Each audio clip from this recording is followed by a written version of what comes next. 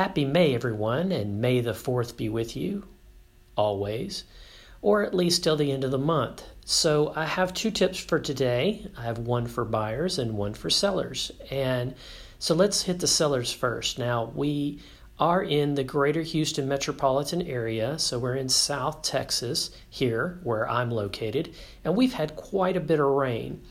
So sellers, what you want to make sure you're doing is keeping the outside appearance looking nice. Okay, so those splash areas that splash up the mud and the dirt onto your house, you want to wash those down on a regular basis.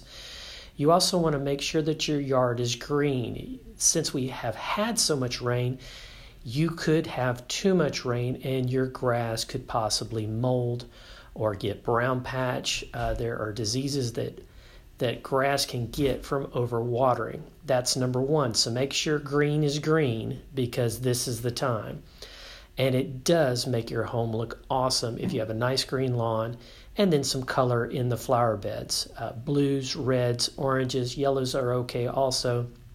But the bright blues popping and the firecracker bushes, reds are awesome.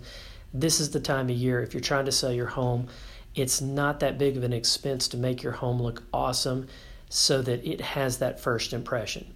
So the tip for the buyers is look for that first impression. Look for those homes that the sellers have taken care of and taken care of their lawn.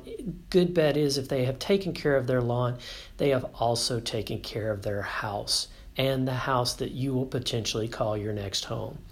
I'm Scott Culberson, Broker Associate with Better Homes and Gardens Real Estate Garrett Green, and I hope that I can help you to live life to the fullest. Reach out to me, Scott at scottculberson.com.